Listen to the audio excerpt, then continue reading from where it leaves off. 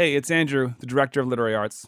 Here at Literary Arts, we rely on our community, people like you, for support. To help make this podcast and all our programming possible, give today. literary-arts.org/donate.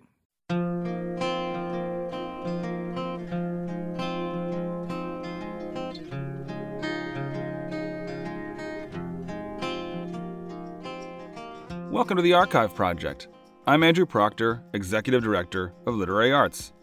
The Archive Project is a retrospective of some of the most engaging talks from the world's best writers from more than 35 years of literary arts in Portland. In this episode, we feature the legendary writer Stephen King, who appeared at the Newmark Theatre for a literary arts special event in 2006. King first published in 1967 and went on to write some of the most iconic pop culture classics of the last half-century, many of which were made into Hollywood films, including The Shining, Misery, and The Green Mile. He wrote over 75 books of fiction and nonfiction, not to mention countless screenplays.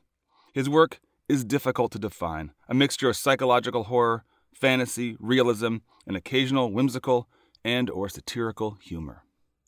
He was certainly one of the best-selling authors of the second half of the 20th century.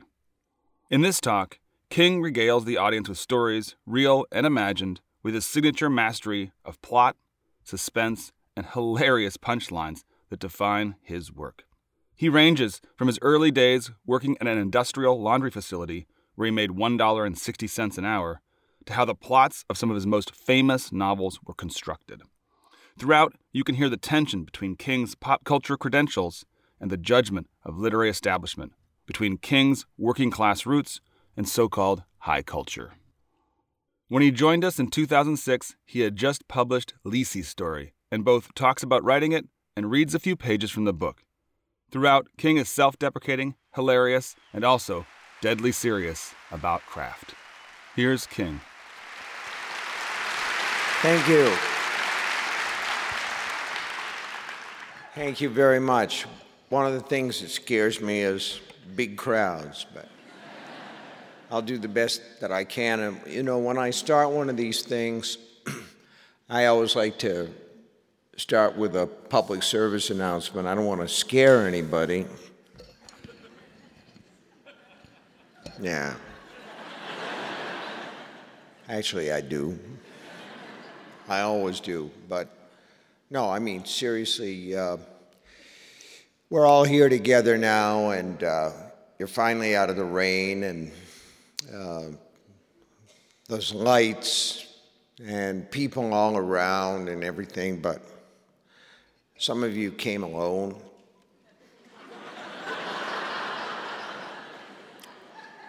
In your cars. And there's a survey, an car insurance survey on the net that says reliably, statistically, 1 person in 50 forgets to lock their car at night. And I don't want to suggest that at this moment a crazy person is getting into your car, but it's possible. And he could have a knife. It is possible. And the thing is, I would not want you to be halfway home in the dark where no one can hear you scream and look in your rearview mirror, and instead of seeing lights behind you, see a face. That wouldn't be good. So check your car, and while you're at it, you could check your trunk. It doesn't hurt to be safe. And the same survey says that 1 person in 200 forgets to lock their house. So I don't want to suggest that after you're home and after you get undressed, you're naked and defenseless someone in the shower with a sharp knife, but it's possible. Well, Elizabeth mentioned the rock bottom remainders and gave me a chill because we've actually got to play a couple of times next year. And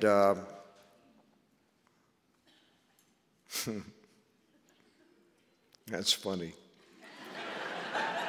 Actually, we're not that bad. That's the dirty little secret that the remainders keep. Dave Barry is a master when it comes to promotion. We did this thing at Anaheim in 1992, and we just had such a good time that we decided we had to embarrass ourselves some more.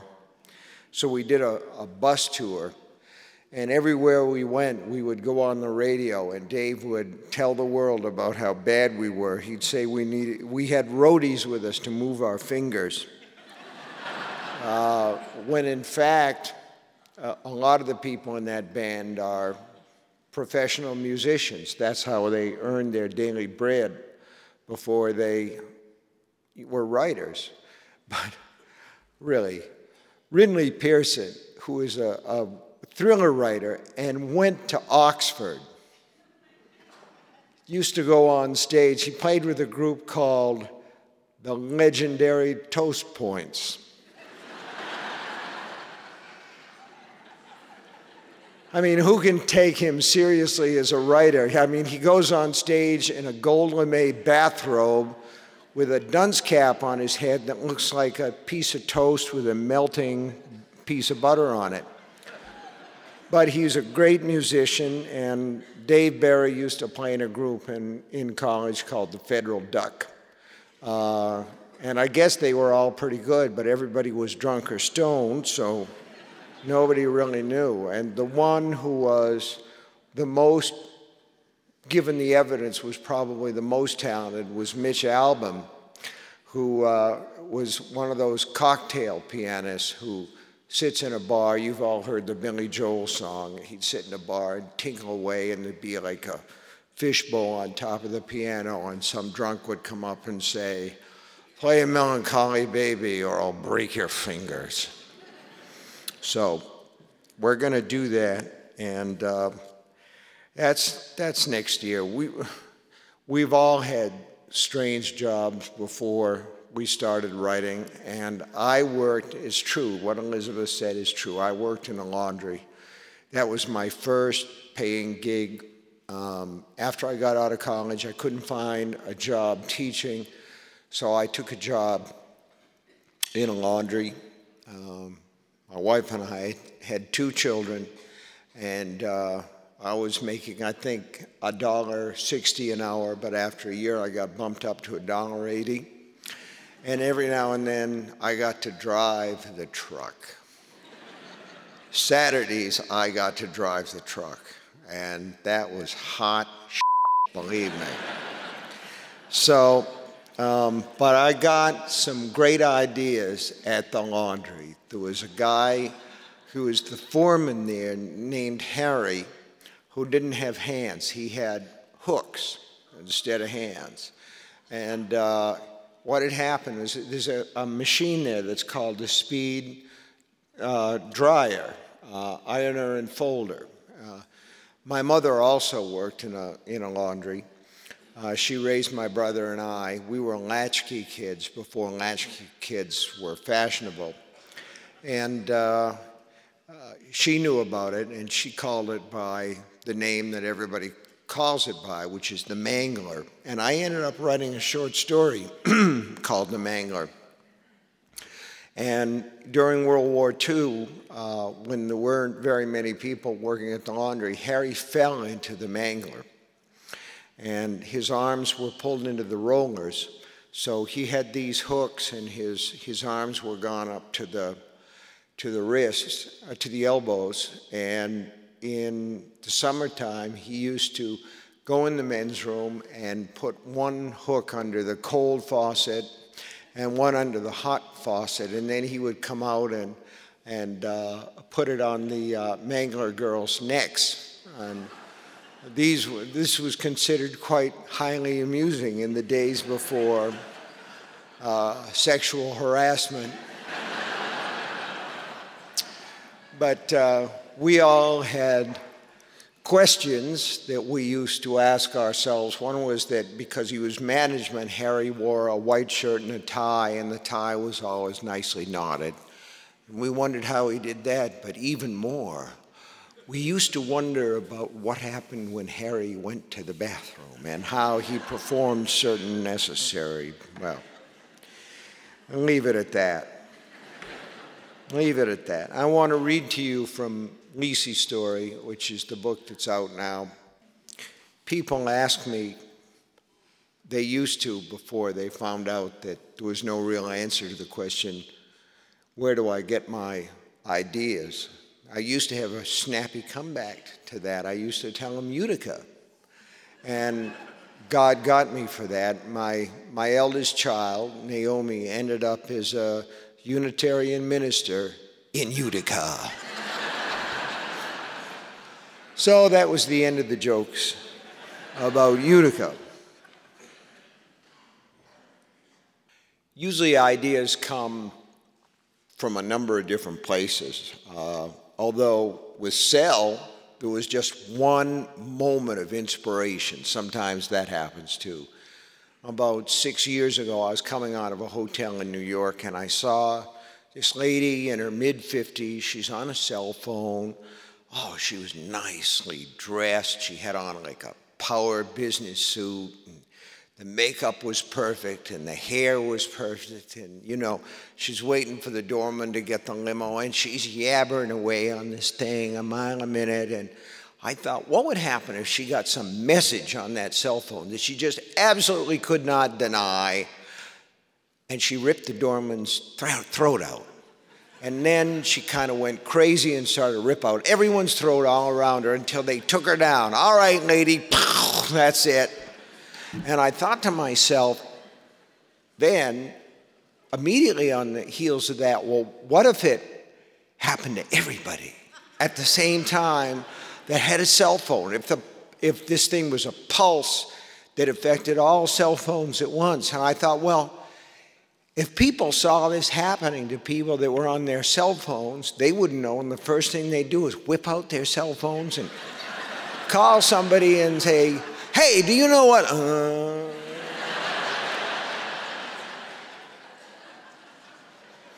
And that was an idea. And as if that wasn't enough, I'm walking down Fifth Avenue or something, and I saw somebody who looked like a crazy person walking toward me. It was a guy, and he was wearing a business suit, and he was yelling and gesticulating with his hands the way that crazy people do in New York.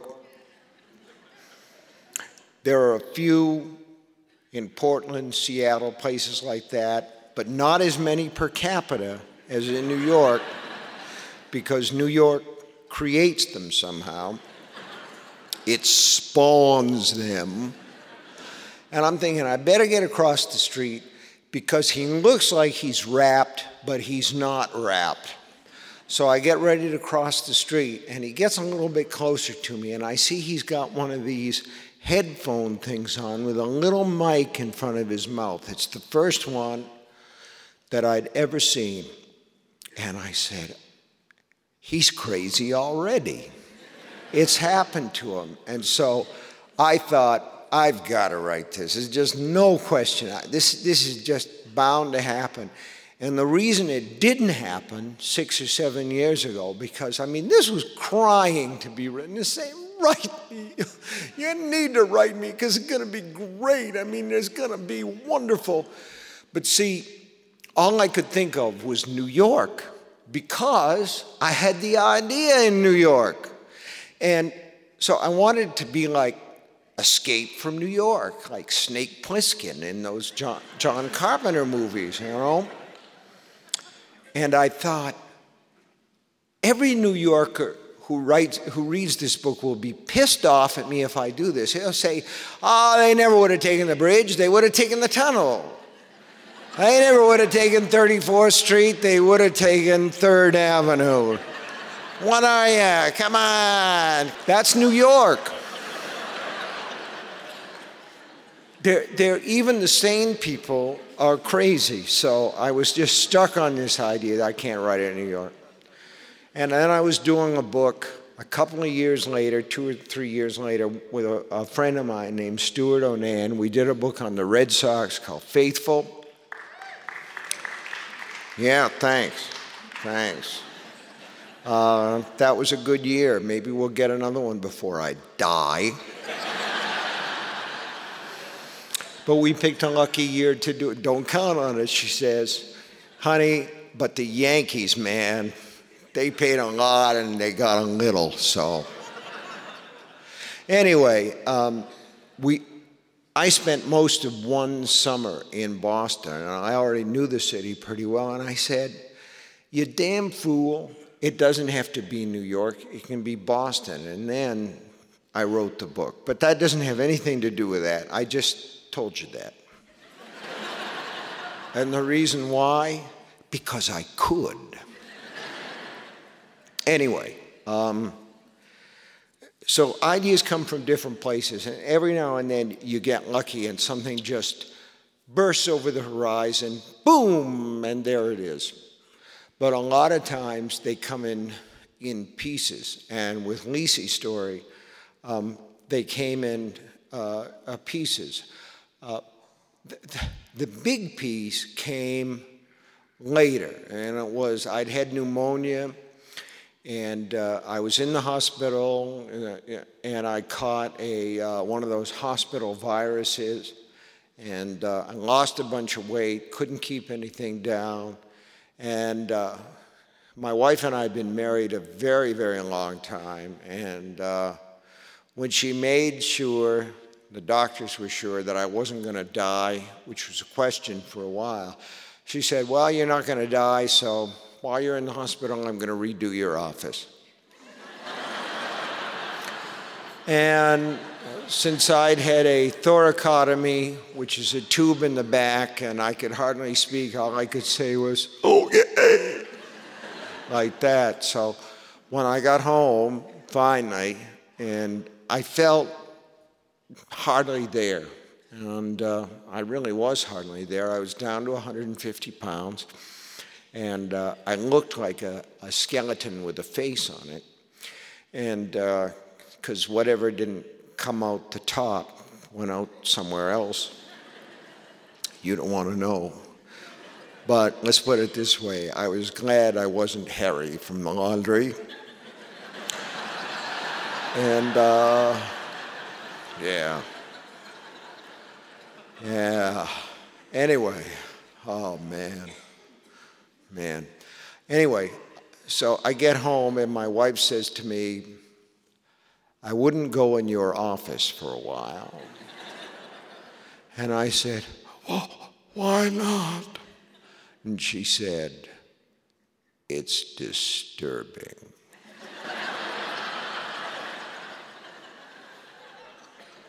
Well, disturbing is my life.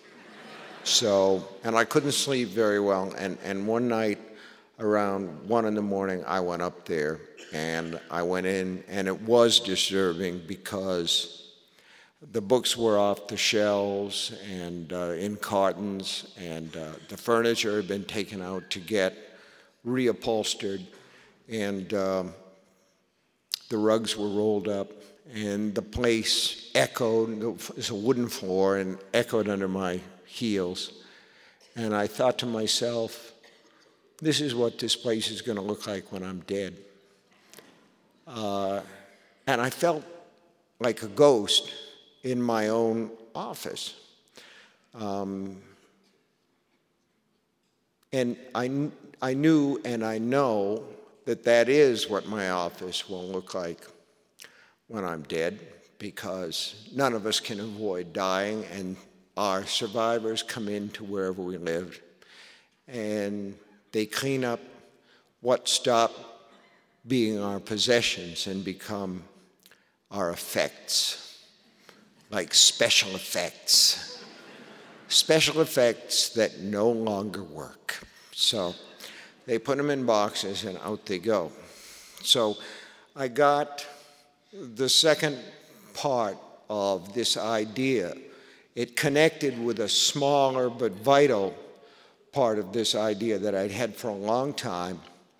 There's a writer named J.D. Salinger who wrote The Catcher in the Rye, and he was sort of a cult figure in the late 1940s and early 50s, and published a lot of stories in the New Yorker. One of his collections was called Raise High the Roof Beams Carpenters, still read. Catcher in the Rye is still read. These books list on the USA Today bestseller list. And he was very eccentric, so it was no surprise to me that he moved to New Hampshire, because New Hampshire is a place that was built for eccentrics. I wrote a book called The Dead Zone, and the villain was a guy, thank you. There's one person down there who's actually read that book. No, I'm not trying to milk applause. It's called The Dead Zone, and there's a character in there named Greg Stilson, who shares he was sort of an early prototype of George Bush in some ways. And I thought to myself, I want to make a politician who is smiling on the surface and is crazy underneath and has a kind of religious fixation, and where could this guy possibly be elected? And immediately the answer was New Hampshire. New Hampshire, which had the United States first in the nation turnpike liquor store. This is where you can drive in off the turnpike and buy tax-free liquor. It has, not too far from where we have our place, it has Santa's Village and Storyland right across from Six Gun City. Six Gun City, where you can go in and, well, you know what you can do. You can shoot the damn place up after you give your wishes to Santa Claus. So there's that, and first in the nation lottery. That's another first for New Hampshire. First in the nation, still no seatbelts. No seatbelts in New Hampshire. No way for that. Anyway, so J.D. Salinger moves to New Hampshire, and that's the last anybody hears of them, except there's this constant story. I don't know if it's an urban myth. Who knows? These stories grow, and probably they are, but I like to believe all of them. I like to believe there are alligators in the New York sewers. I don't know about you. I like to believe there's Bigfoot. I like to believe George Bush and Donald Rumsfeld have a conscience, but those things are probably urban myths.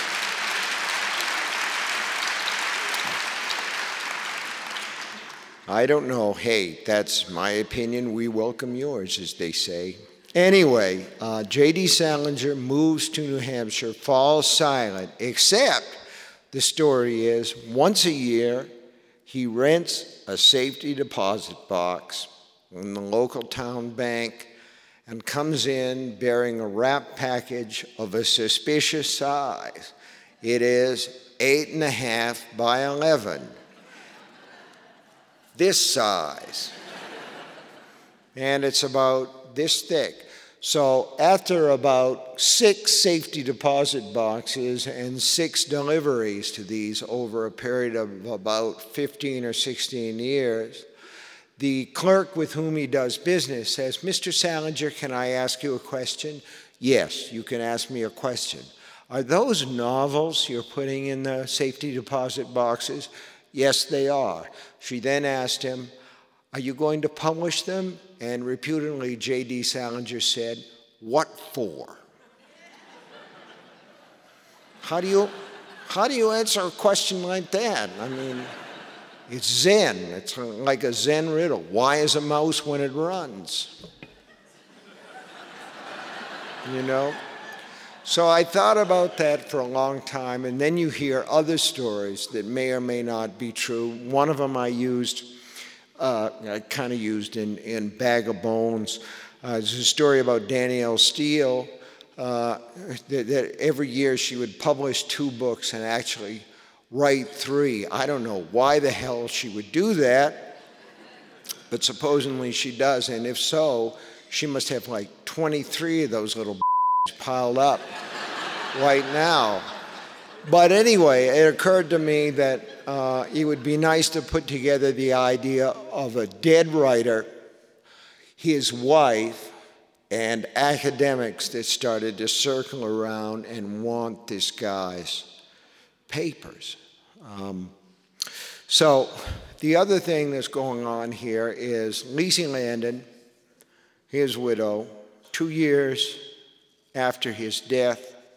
They've been married 25 years, loved each other very much, never even looked at anybody else, never even thought of looking at anybody else. 2 years after this happens, she starts to go through his papers in this office, and what it does is it reopens what she's stuffed away, what she's never really gone through, which is grief. And there are a number of different stages of grief. And one of them is rage. One of them is anger. And that's what this is about. This actual background, but I don't think that I need to give it to you. I broke, Lisey said in a small, frightened voice, and sealed the foil back over the fossilized slice of wedding cake. There was no other word for it. She broke. Her memory of it wasn't terribly clear, only that it started because she was thirsty. She went to get a glass of water in that stupid, smucking bar alcove. Stupid because Scott no longer used the booze, although his adventures with alcohol had lasted longer by several years than his love affair with cigarettes. And the water wouldn't come. Nothing came but the maddening sound of chugging pipes blowing up blasts of air. And she could have waited for the water. It would have come eventually. But instead, she turned off the faucets and went back to the doorway between the alcove and the so-called memory nook. And the overhead light was on, but it was the kind on a rheostat and dialed low. With a light like that, everything looked normal, everything the same.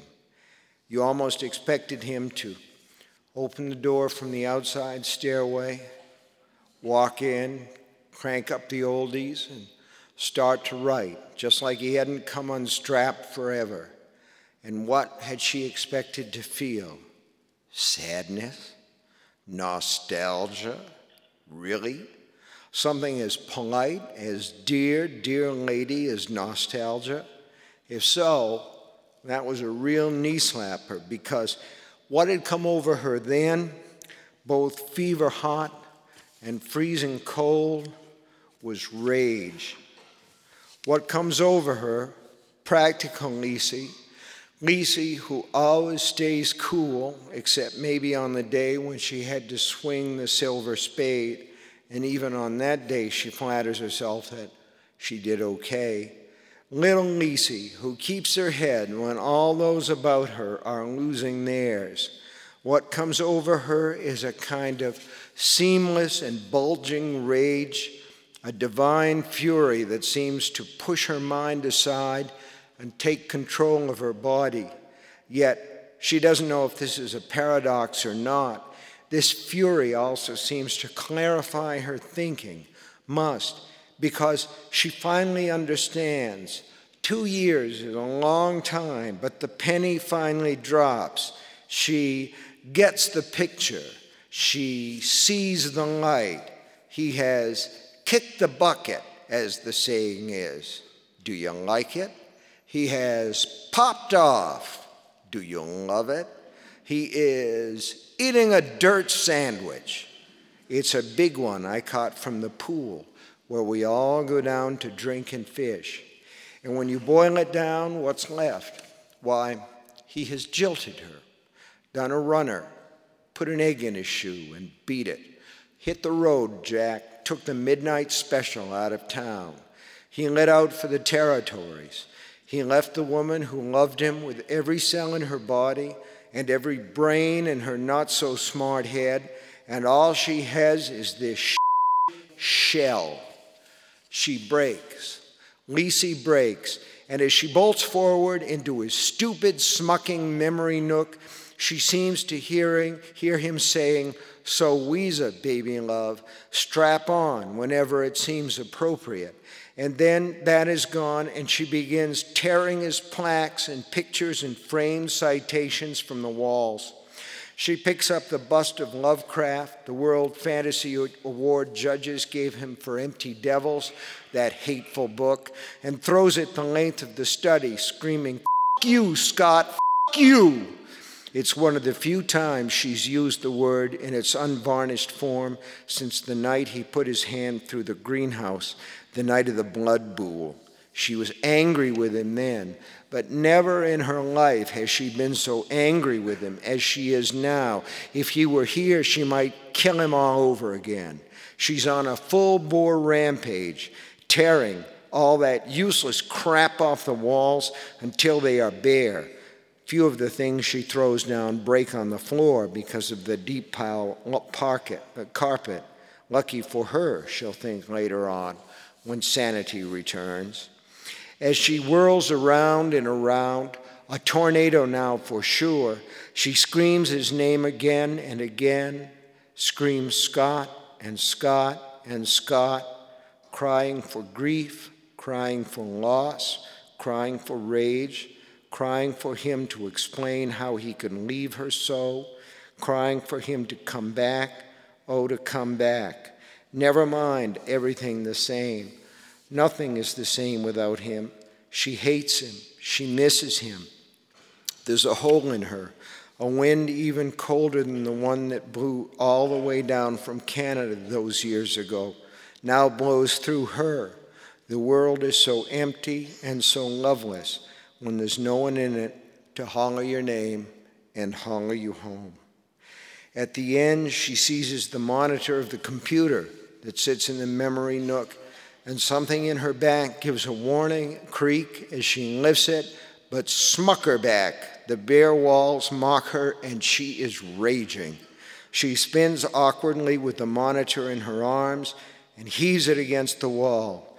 There is a hollow, shattering sound. Poomp, it sounds like. And then silence again.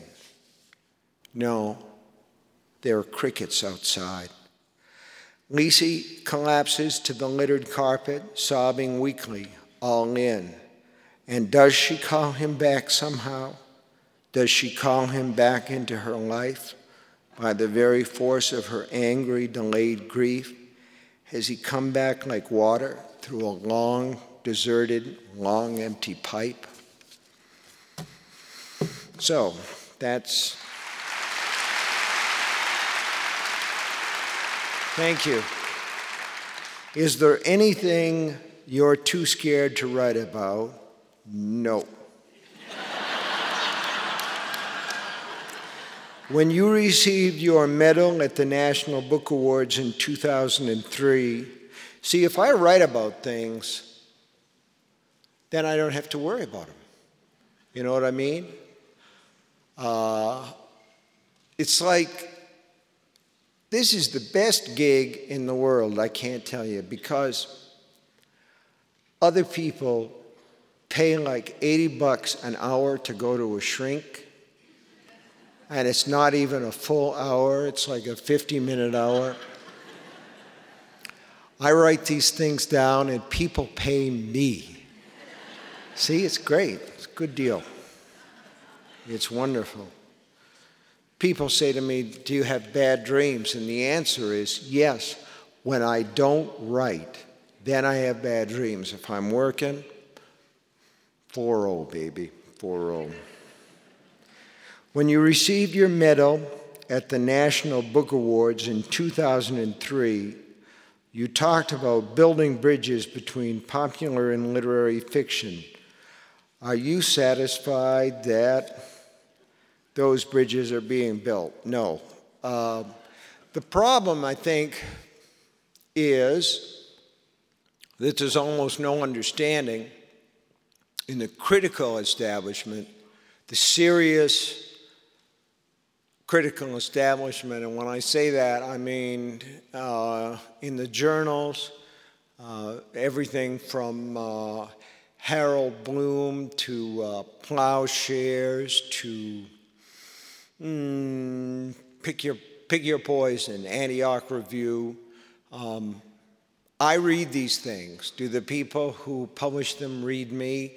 That's a good question, and if they do, a lot of them probably don't admit it, and if their literary friends come, they might kind of like put it under the bed, sort of like lit porn kind of thing. It's kind of like you people may have faced this, like some friends will come over and say, "Oh, you read him? Really? You read Stephen King? Oh, really? Seriously? Oh. Well, all right. Okay. Guess we won't be coming here again." No, I mean, I'm probably being overly sensitive about it, but not too. What I mean is there's a whole range of people who are doing really, really good work that we call popular fiction. First of all, it's a artificial distinction between literary fiction and popular fiction. I sometimes think that literary fiction is a term that writers and critics give to a certain kind of well-written fiction that doesn't sell very much. That's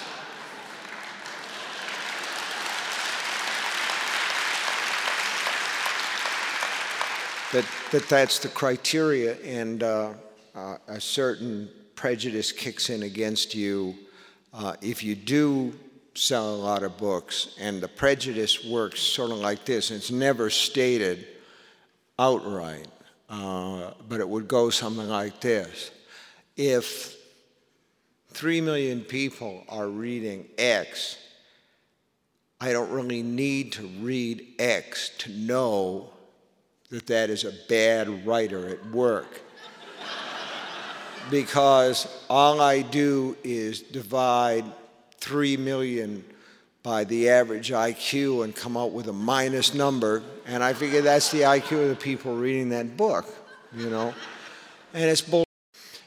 There are people like Scott Turow, who's going to be here, by the way, and you will come and bring a friend. Scott Turow's in the band, and he's kind of a rarity. He can actually sing. I'm thinking about Michael Connolly, who is a terrific writer. George Pelecanos, who's an amazing writer. There's Dennis Lehane, who's a terrific writer. And those are just a few.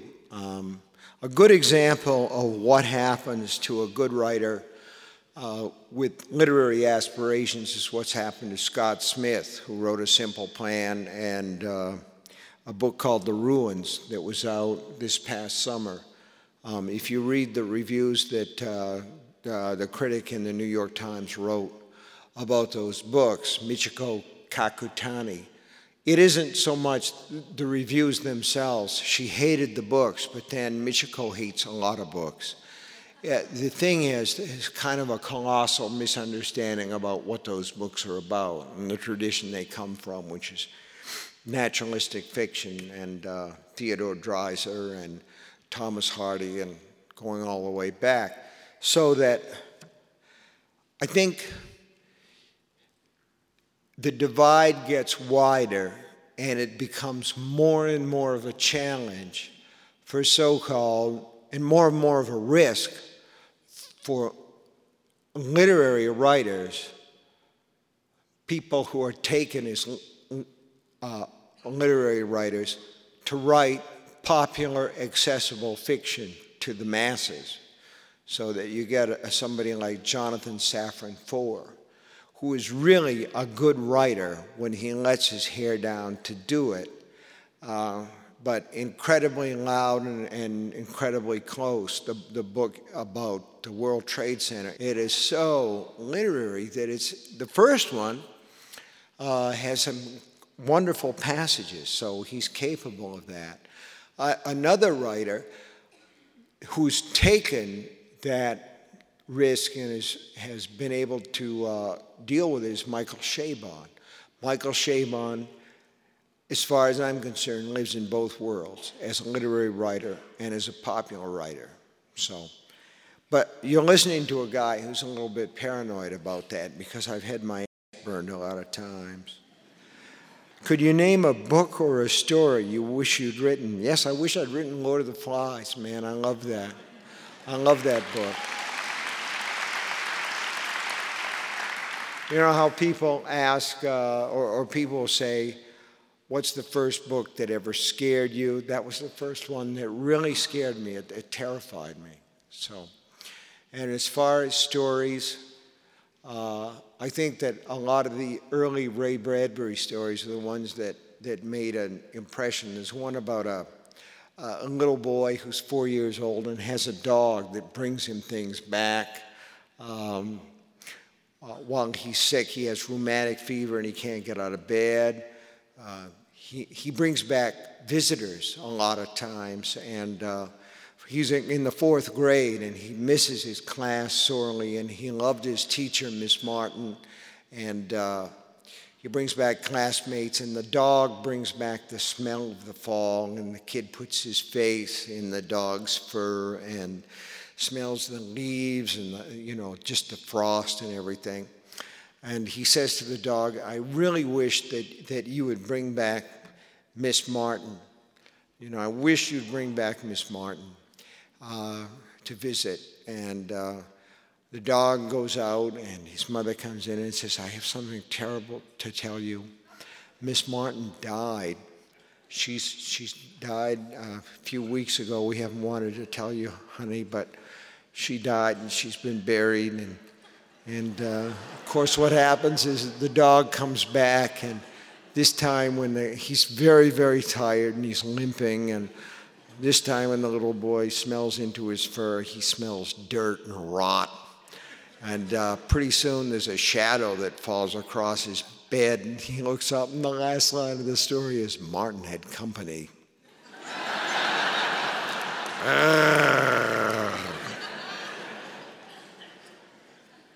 Love it, love it. And we laugh because we feel embarrassed about screaming at something like that, but this stuff is like a contact capsule, it's time release. You'll think about it later when you're getting into your car.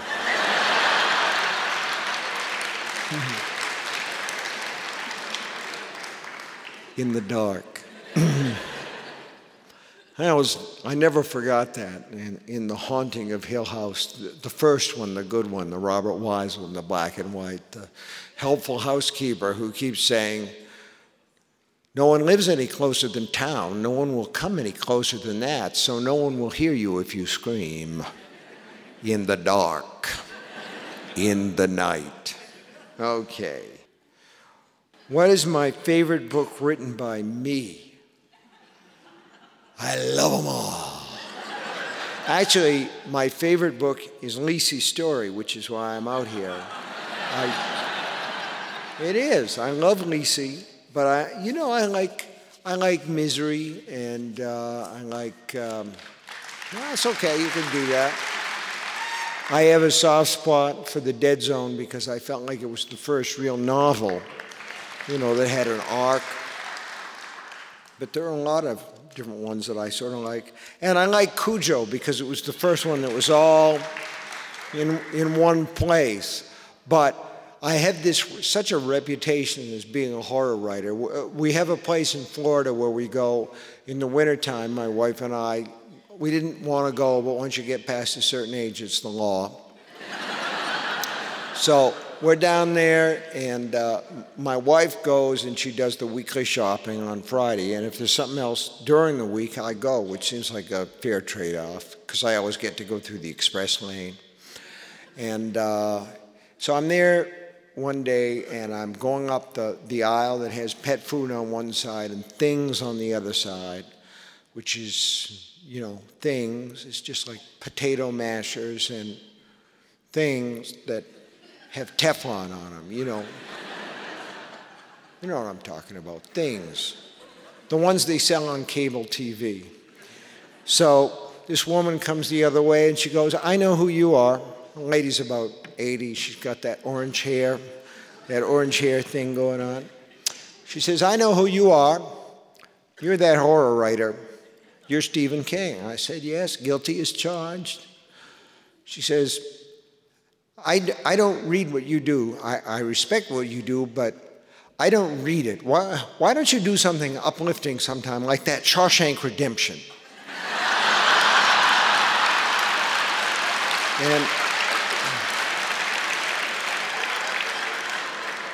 And I go, I did write that. And they said, no. She said, no, you didn't. It was surreal. It was like, what question have you never been asked? What clothes have you never worn? What person did you never meet? Okay, what books are on my nightstand? Not too much right now because I'm traveling, but I have a British novel. It's by an American called China Lake. And I brought something else to read that is so riveting that I can't remember what it is. It's in my bag. It's a galley. What I've really been doing mostly are short stories this year. I've got to edit Best American Short Stories, so I've been caught in short story hell. I've read about 400 of those suckers. The good, the bad, and the ugly. Do you find anything in Oregon scary? Well, actually, I have a history with Oregon because my daughter went to Reed for 2 years, and when she transferred back to the University of Southern Maine, she had a car, and she asked me if I would drive it back across the country. And I said that I would, and I came out here, and I stayed at the Heathman Hotel. And I couldn't sleep, and in the course of that night, I thought, maybe I have insomnia. And that idea occurred to me. That was the kernel of that idea, and I kind of worked it out.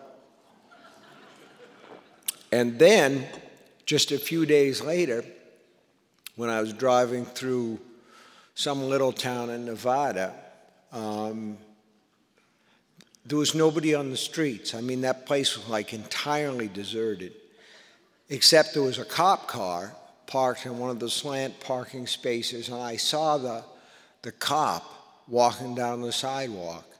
And he was a big guy, and I thought to myself, oh, I know where everybody is. That cop killed them all. And that was the idea for desperation. So, man, if I get ideas like that every time I'm in Oregon, I just love this place. I just love this place. That was good. And you've been good. You've been a great audience, and I really appreciate you having me here. And take a look in the back of your car before you go home. Thank you very much. That was Stephen King from a Literary Arts special event in 2006. This has been Literary Arts, the Archive Project. It's a retrospective of some of the most engaging talks from the world's best writers from more than 35 years of literary arts in Portland.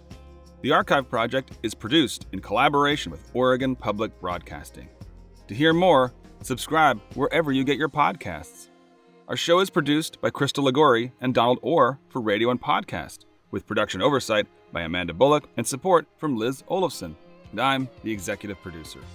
Special thanks to Literary Arts marketing staff, Joe T. Roy and Hope Levy, and the entire Literary Arts staff, board, and community. This show would not be possible without them.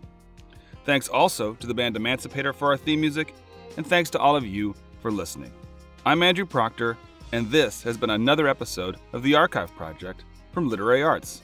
Join us next time and find your story here.